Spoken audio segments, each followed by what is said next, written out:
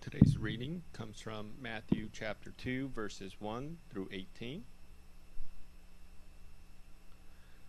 And it says, Now, after Jesus was born in Bethlehem of Judea, in the days of Herod the king, behold, wise men came from the east to Jerusalem, saying, Where is he who has been born King of the Jews? For we have saw his star when it rose, and have come to worship him. When Herod the king heard this, he was troubled, and all Jerusalem with him.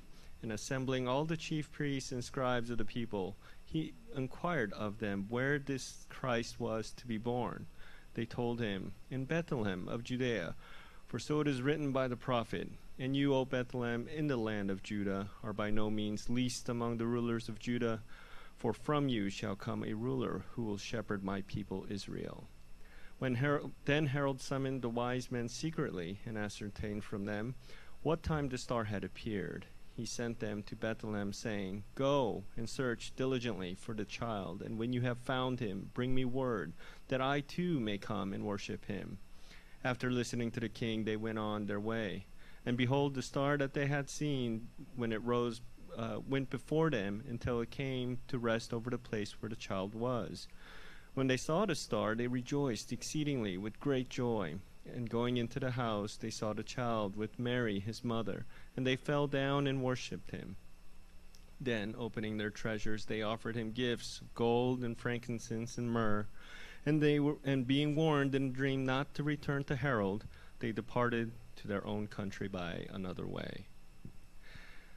Now, when they had departed, behold, an angel of the Lord appeared to Joseph in a dream, and said, Rise, take the child and his mother, and flee to Egypt, and remain there until I tell you, for Herod is about to search for the child to destroy him.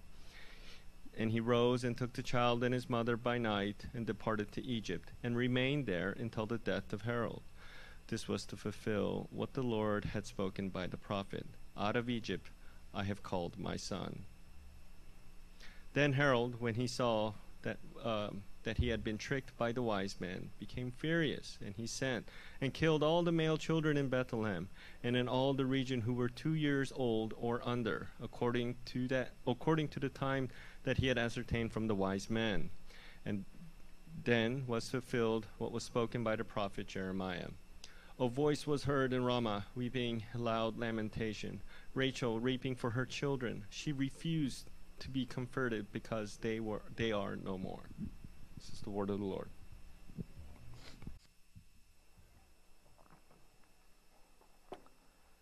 It's already been a really great Sunday, so I hope this word will bless you. I'll give you a little bit of a warning. This is not an easy message, and because it's not an easy text. It's actually a painful text, and we often think about Christmas in a rather sentimental way, but today I want you to think about this from what this passage is saying in a way which I think is tremendously relevant for today. It's tremendously relevant, okay? So let's get into it. Part 1, trying to murder the Messiah. That's part 1. Trying to murder the Messiah. Part 2, hated by the world, but loved by God. Okay? Hated by the world, but loved by God. And part 3, hope and courage in Jesus Christ. Okay? Hope and courage in Jesus Christ. Let's get to part 1, trying to murder the Messiah. Every year we get to this portion of the year of Advent, and the church looks wonderful. The mall looks wonderful. And there's music, wonderful, beautiful music coming everywhere. You just go to the store, and there's this festivity, and there's a lot more color, and people just start to feel good, and it's great that that's what it's like inside of our culture.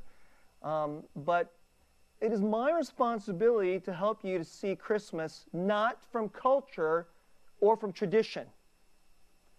What I want you to do, and it is my job, and I hope you want this too, is to see Christmas from the Bible. How does the Bible talk to us about what happened and its importance when Jesus was born? And this passage, you all have heard this passage. If you grew up in this church, there's no way you don't know this passage, okay? And even if you did not grow up in this church, you still kind of know this passage. And you know that there's these guys called the wise men. By the way, there weren't necessarily three. There were three gifts. We don't know if there was 2 or if there were 20, but we do know there were 3 gifts. They go to the powerful leader of the time. It's Herod. Herod, just for those of you who don't know, Herod is a king under the emperor of Rome. Okay? So it's sort of like, you know, the old term would be something like vice-regent, where you're a king under a king. And so the Jews are a conquered people. The Roman Empire is, the absolute authority is the emperor, but then they have, you know, it's a hierarchical culture, and then they allow the Jews to have their own ruler. They call him Herod, and they have a name for that kind of ruler. It's called Tetrarch, okay? So he's a Jewish ruler, but he is under Rome. And the wise men come to say, hey, there's this person called the Messiah. And we think he's about to be born. And can you let us know where he is? And you get this, we get this story in the middle, which everybody remembers and knows about. The wise men go to this house. By the way, it wasn't, according to the Bible, they didn't go to a stable. They did not see Jesus in the manger. This is sometime after the birth. So at this point, they're in a house, okay? So, you know, that picture that you have from culture where there's the manger scene, you get the shepherds, and you get the animals, and then you have these more king-like figures called the wise men, and they're all there at the same time. That didn't happen. It didn't happen like that. At Christmas, the poorest were there. The shepherds were there. We're talking about the bottom of the working class of society. So the day that Jesus is born, the rich and the educated were not invited. So the wise men didn't come on that day. But they did get to come sometime afterwards, and they come to a house. And so I want you to just see that picture. They come to a house. They see the star leads them to this house. They're like, this is the place. And they bow down and worship. I just want to say a little something else about this too. A lot of times people aren't sure, does the Bible actually teach that the man Jesus is God? Okay? Is the Bible actually teaches the man Jesus is God? Let me just say a little something about this. When they bow down to worship this baby, let me tell you something. They're saying, the Bible is saying he's God. The book of Matthew was written by a Jew for Jews. The Jews are the last people in the world that will ever let somebody bow down and worship to another man. The Jews only believe you only worship God. In fact, it's so serious business, you know, that there are very, very serious punishments for what they would consider blasphemy. So here is this story written by a Jewish man. Originally, the Gospel of Matthew was going to go out primarily to a Jewish audience. So that story there is saying they know who this is. So these people who are, you know, who are wise, they know who this is. That's the portion that we all tend to focus on in this story. But generally, the other part of the story isn't preached. The other part of the story goes something like this, verse 16. Then Herod, when he saw that he'd been tricked, that he'd been fooled, because God had told these wise men, don't go back to him. You need to basically get out of town, go another way. He became furious, and he sent and killed all the male children in Bethlehem and all that region who were 2 years old or under, according to the time that he had ascertained from the wise men. This is what's in the Bible. You get to verse 18. There was a voice of great weeping. It's a quote. It's a quote out of the Old Testament. A voice was heard in Ramah, weeping in loud lamentation, Rachel weeping for her children. She refused to be comforted because they are no more. On the one hand, you know what this is saying? That wicked evil would accompany the birth of the Messiah. This is a prophecy. On the other hand, this is also what is being said, that where God is proclaimed, there's opposition. And not kind of opposition, very, very serious danger. What I want to talk about today is, it's not an easy thing to talk about. Christmas in our culture, if you take the Jesus part out, it all just seems really, really kind of nice, right? But basically, if you take the Jesus part out, it all becomes, honestly, just kind of silly. And it wouldn't be a beautiful, incredible holiday for everyone if you take the Jesus part out, right? But if the gospel is at the center of Christmas, which it absolutely is, here's also a really important feature, which is completely normal in the world, which is that that the gospel brings danger. Regularly so. Regularly, all throughout history and all throughout the world, where Jesus comes into the society, Jesus is literally coming into this world here. Jesus coming into the society. The powerful of the society want to kill him. And what I want to say is this just history? It's just kind of an interesting piece of history. What I want to let you know is, why is this in the Bible? Why do we have to read and think about this thing? Everybody who believes in Jesus and reads the Bible is going to read this story. This is how Christmas happens. And what I want to put before you today is this. It is a very regular feature of the world and history that the gospel is rejected, and genuine Christianity based on the Bible is hated. So when the Bible teaches that the world is sinful and hates God, let me tell you something. That's not just some talk, some religious talk inside of a book. That's real. That was real then, and let me tell you, it's real now. So we're not reading something that only happened in ancient history. You know what? We're dealing with something that the Bible is talking about, a reality that the Bible is talking about, that everybody who wants to know the Messiah is going to face. That's what we're talking about. And you know, this is a very, very serious reality around the world. We live in a society that believes in freedom of religion, freedom of speech. But all around the world, our brothers and sisters, they know what it's like to be a despised minority. Let me say that again. A despised minority. So many of the brothers and sisters, it's all throughout history, all throughout now, when they read this passage, let me tell you, they're not thinking about their mall lit up with nice trees. When they read this passage, they go, yeah, that's what it's like for us. That isn't just what it's like for Jesus. That's what it's like for people who believe in Jesus. It's dangerous. For us to believe in Jesus, that means we have to face danger. We could be safe if we say, I don't want to believe in Jesus. Forget Jesus. The people around us who have power in our society, they will stop bothering us. But if we say, no, Christmas, it's Christmas. Our Savior came into the world. Not myth, history. And we worship Him and we love Him. Now we're in danger. And the reason I want to talk about this is because this is starting to happen in our society.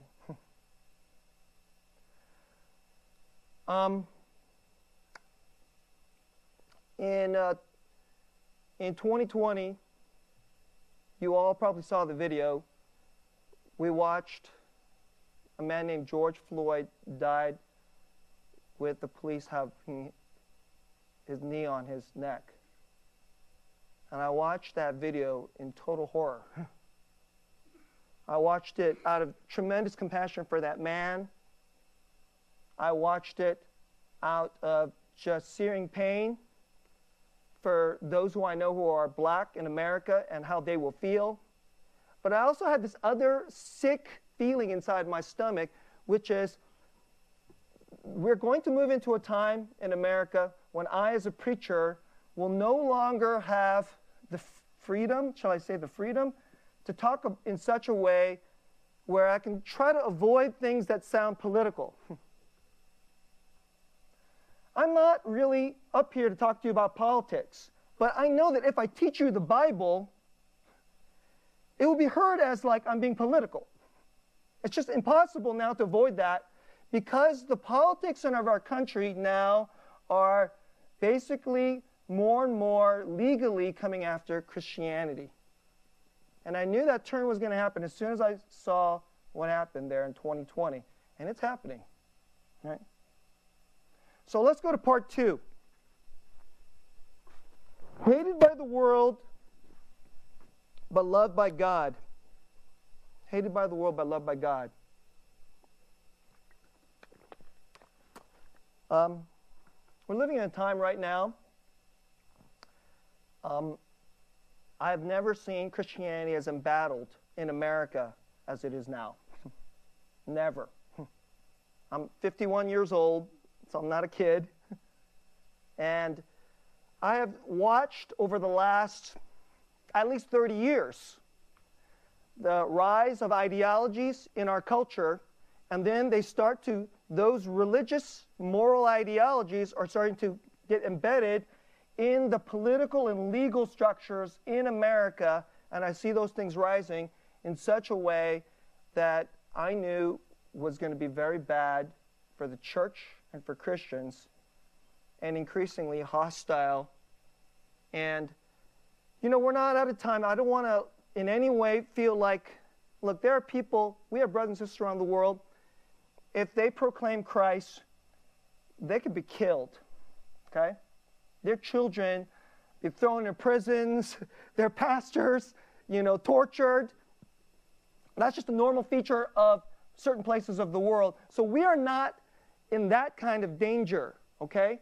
So I don't want to say like, okay, we're persecuted like that, because that's not true, okay? But the hostility in America is real, and it's getting worse.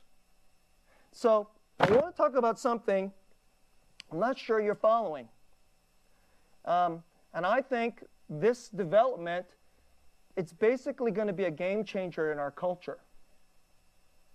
So this past week, I've been reading article after article on a bill which is going through the U.S. Senate right now, the American Senate. And so this week, I think the debate is already over, and the bill is called the Respect for Marriage Act. That's what it's called. So if you hear about this, that's what this bill is called. That's got a cool name. The name sounds good. Who should be against that? But really, the Respect for Marriage Act is intended to embed gay marriage into the culture in all 50 states. That's the point. Now, there's already been a very famous case that went to the Supreme Court that basically said, this is the way we're going to go. But now it's a different thing when Congress passes a law and the president signs that law, and that becomes federal law. And there's a huge debate in the middle of Senate whether this law has sufficient protections for people who disagree with same-sex marriage. There's a legal expert that I respect. His name is Andrew McCarthy, and he has this rather lengthy essay about this proposed law. By the way, the Senate already agreed. The vote went something like 61 to 36. So this is coming. It's going to go back to the House of Representatives. They're going to have a little bit of reconciliation, and it's going to go to the president, and he's going to sign this thing. So Andrew McCarthy, in this lengthy article, He gives you all his take on same-sex marriage and so forth. And I'm just going to give you what I think is the money portion of the essay. He basically thinks that Respect for Marriage Act, he thinks it should be called the Annihilation of Religious Liberty Act. That's what he thinks it should be called. He thinks the protections inside of this law are not nearly good enough. So what does he foresee? He's a legal expert. Now, is he exactly right? I don't know. He's somebody I respect. So when he says this, it sends off serious alarm bells to me, since it is my responsibility to shepherd God's people to live in the gospel in our culture, in our times. So let me just reference one more important case. There was a case that went to the Supreme Court, and it was called Masterpiece Workshop versus the Colorado Civil Rights Commission. That's what it was called. This went all the way to the Supreme Court. I'm not sure if you followed this. It's a famous case, okay? And here was the crux of this case. There was a bakery called the Masterpiece, Bakery Workshop. There's an expert baker who runs and owns that that bakery, and he was a devout Christian. And some folks who were gay deliberately chose him to come to choose them, said, will you do the wedding cake for our wedding? And he said, I'm a Christian. I will do any other cake, any other cookie, birthday cake, you name it, happily do it for you. But it's against my faith. I can't do the wedding cake. And because of certain laws that were starting to arise in Colorado, and they have a commission, the Colorado Civil Rights Commission, they began to fine him and harass him from the law. You understand? It is not just individual people, private citizens saying, we don't like you for your views. It's the law. The government is starting to harass him. And so then it led to a very, very expensive and protracted case, which went all the way to the Supreme Court. And at the Supreme Court, Jack Phillips won, kind of. He kind of won, which is, when you read that case, and you can go read that case, you can Google it, read it, you can read that case. They basically said the government shouldn't be able to do this. But then the protections in the way the law was written were still pretty weak. What Andrew McCarthy thinks is going to happen is this kind of thing is going to happen all around the country. That's what he thinks is going to happen.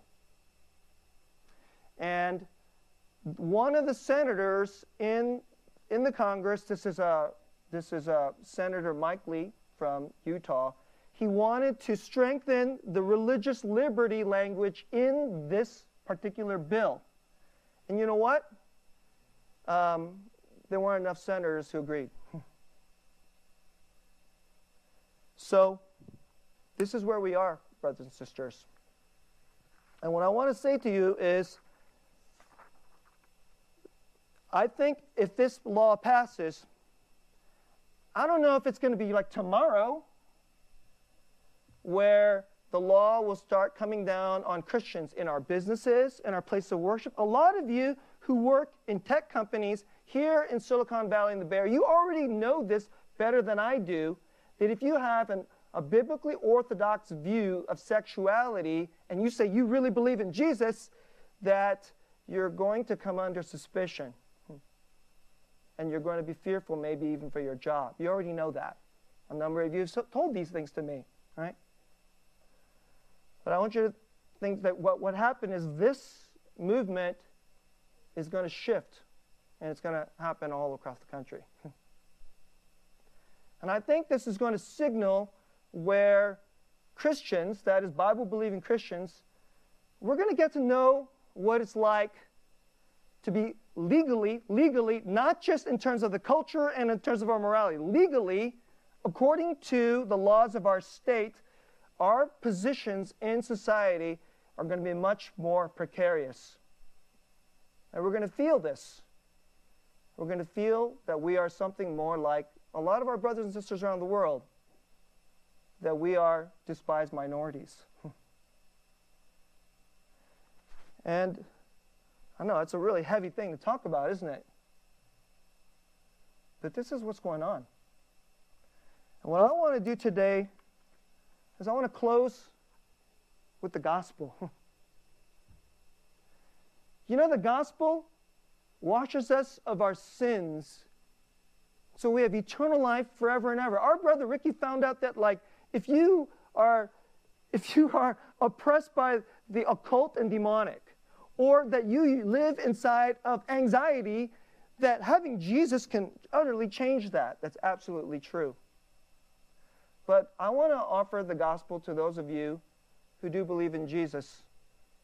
That let's go to part 3, that in Christ you can have hope and courage. Hope and courage.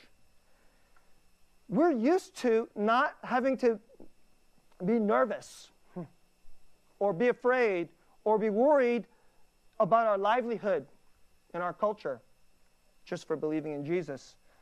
But I think that's changing. And here we are, it's Christmas. And let's see the goodness. So I want to say 2 points. I want to get to 2 points, and then I want to give you one of my favorite Bible passages in all of the Bible, right? To close this message, all right? So, number 1. I know that some of you hear this thing, and you're going to be like, yes, I'm not afraid. I believe in Jesus, and let's live for Him. All these other things around the world, they're not what's most important to me. Jesus is what's important to me, so I'm not afraid to go into that. Maybe some of you are like that. And so a kind of tough and scary message like this, you know, it energizes you. And if so, that's great. But I want to speak to those of you who are scared. All right? And that maybe most of you. It's very reasonable to be afraid. You have worked incredibly hard to study, to get your jobs, to get into your gigantic mortgage, and to provide for your children, and to have a good life. But to think that, you know, the way our laws work and so forth could threaten that, that is incredibly hard. But here's the thing I want you to see in this passage. First of all, here's the thing I want you to hear. Do you see that God sees you? He sees His people. He makes a way for the gospel. He makes a way that Jesus can come into the world, and all those who are His people, including very, very weak people, Mary and Joseph. They're so dirt poor, they couldn't even get a hotel room when the baby was born. God makes a way for them. Okay? And one of the things I want to say to you is, God gave us Jesus to have us forever. You think that if you hold on to Jesus, He won't have a way for you?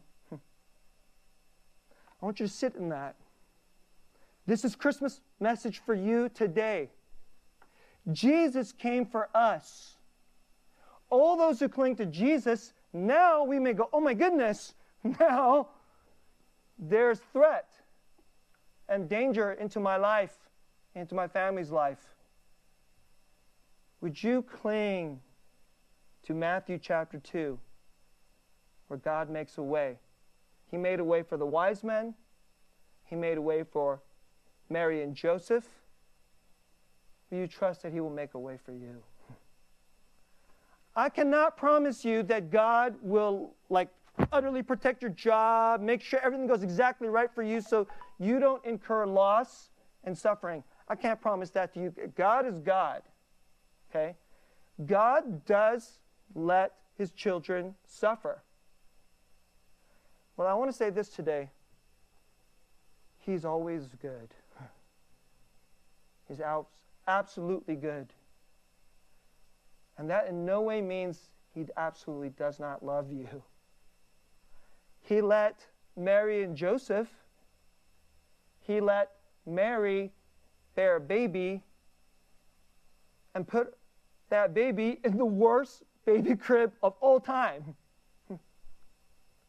I'm sure it was incredibly painful to Mary and Joseph.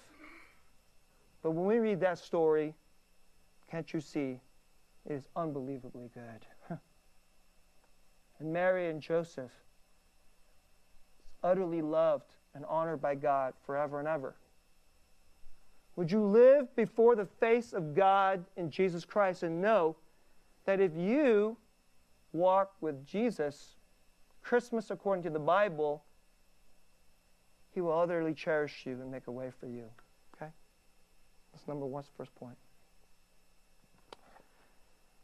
And now I want to ask you the second point. Maybe a number of you remember my first sermon when I came back from my sabbatical. Do you remember that series? It was a short series. And the series was called Better Than Gold.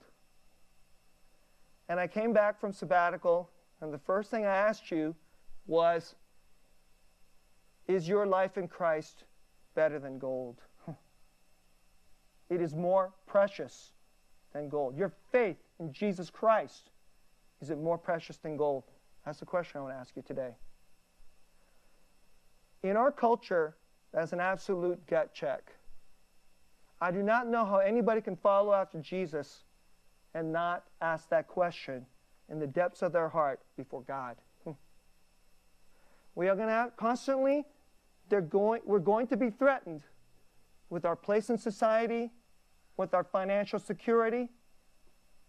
So that's the question I want to ask you. Is Jesus more precious than gold? And, you know, this is Christmas. I don't know if you feel this. I read these passages every single year. And I meditate on this. And you know what? It's completely obvious to me when I read these passages. Christmas is for the poor. You read these passages again and again and again. God says, you are poor in the world, but I'll make you rich. And you see this baby that's born? He is poor in the world. And he took on our poverty so he could make us rich. That's what Christmas is about. Can you hear that? Can you receive that? Jesus comes into the world. You know what the first issue he has to deal with? Almost getting murdered. That's the first issue he has to deal with. His parents running for their lives. The first issue he has to deal with. And so Jesus knows rejection. Jesus knows poverty. Jesus knows hatred. Jesus knows what it's like to be disapproved and rejected by the world. You know what? All throughout the Bible talks about justice for the oppressed, for the rejected, the hated, the poor, the murdered. You know why I think God loves the oppressed, the rejected, the hated, the poor, the murdered? Because so many of his children are right in that category. His people are rejected. But you know what? Jesus was rejected so that we would be rich forever and ever, never to be lost from God. That's what Christmas is for, okay? Let me close with this passage. I'm going to read this. It's one of the most incredible passages in the Bible. I can't believe this is in the Bible. Every time I read it, I just go, it must be from God, because only something from God could have said this. And I want you to think this is written for people hated by the world. People who, when they embrace Jesus, they very well could be and will be killed and rejected. Okay? And maybe, perhaps today, I would like to ask you, Lord, would you give me tremendous hope in Jesus? And let these verses be your verse inside your heart. And it wouldn't just be verses for the oppressed and the poor. Somewhere else, you would say, these verses are my verses. This is the gospel promise for me. Okay? This is Romans chapter 8, verse 31. What then shall we say to these things? If God is for us, who can be against us? He who did not spare his own son, he who did not spare his own son from having to be born right next to the cow poo and the horse's pee, to live the life we should have lived and die the death we deserve to die, he did not spare his own son. That would he not, who gave us him up for us all, how will he not also with him graciously give us all things? Can you believe that? The God who gave us Christmas, how will he not graciously give you all things? Who shall bring any charge against God's elect? It is God who justifies. Who is to condemn? I want you to just stop there. Who is to condemn? If you believe in Jesus, you're going to get more than a little shade. You will get insulted. You will get hated. You will be condemned. And when that happens, I want you to remember this verse. Who can condemn me? If who can condemn? Christ Jesus is the one who died. More than that, who was raised at the right hand of God, who is indeed interceding for us.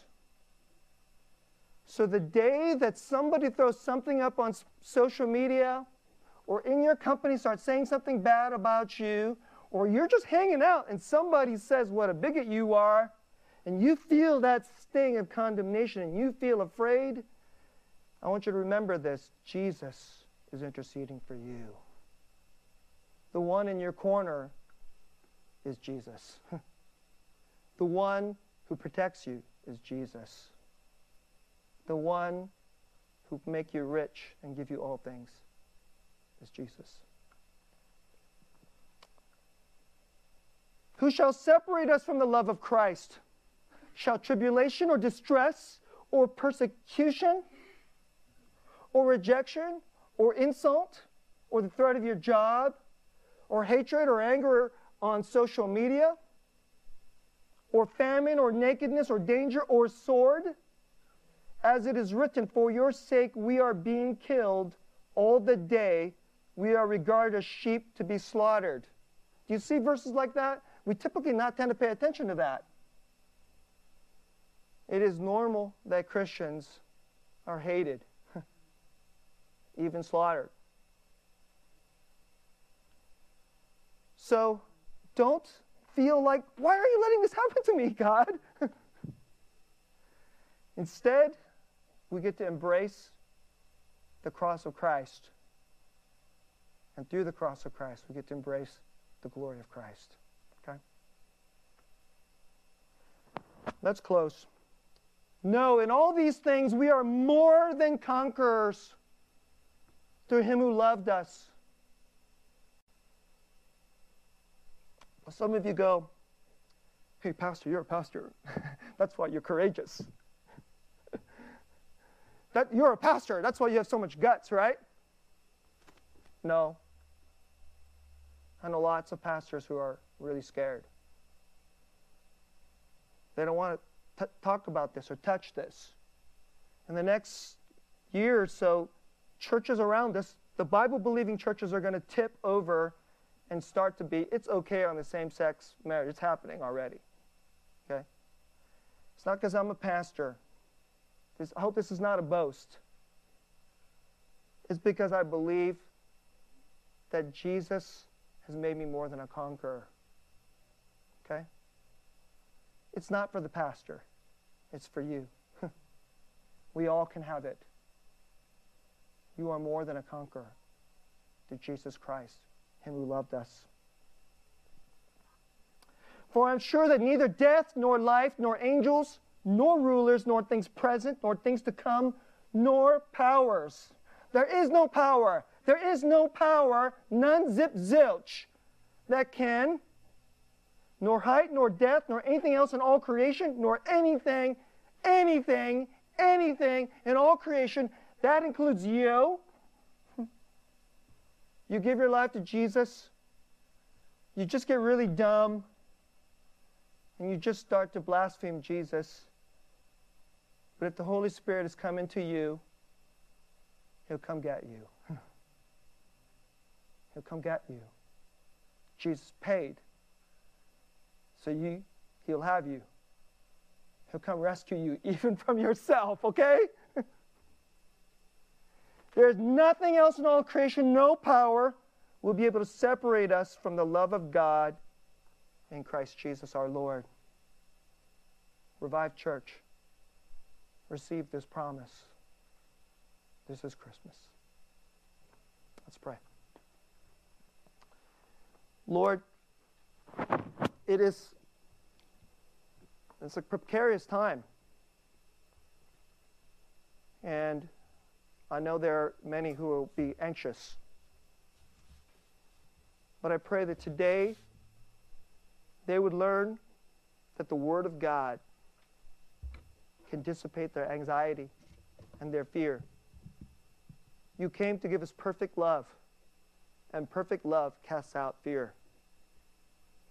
And we come to you to receive the only perfect love there ever is and ever will be, the one you gave us, Father, through your Son, Jesus. Through Jesus, may the Holy Spirit be poured out on us, so that the Spirit of love, joy, peace, patience, yes, steadfastness, yes, courage, of infinite hope would be poured into us. And you would steel our hearts and give us great courage and joy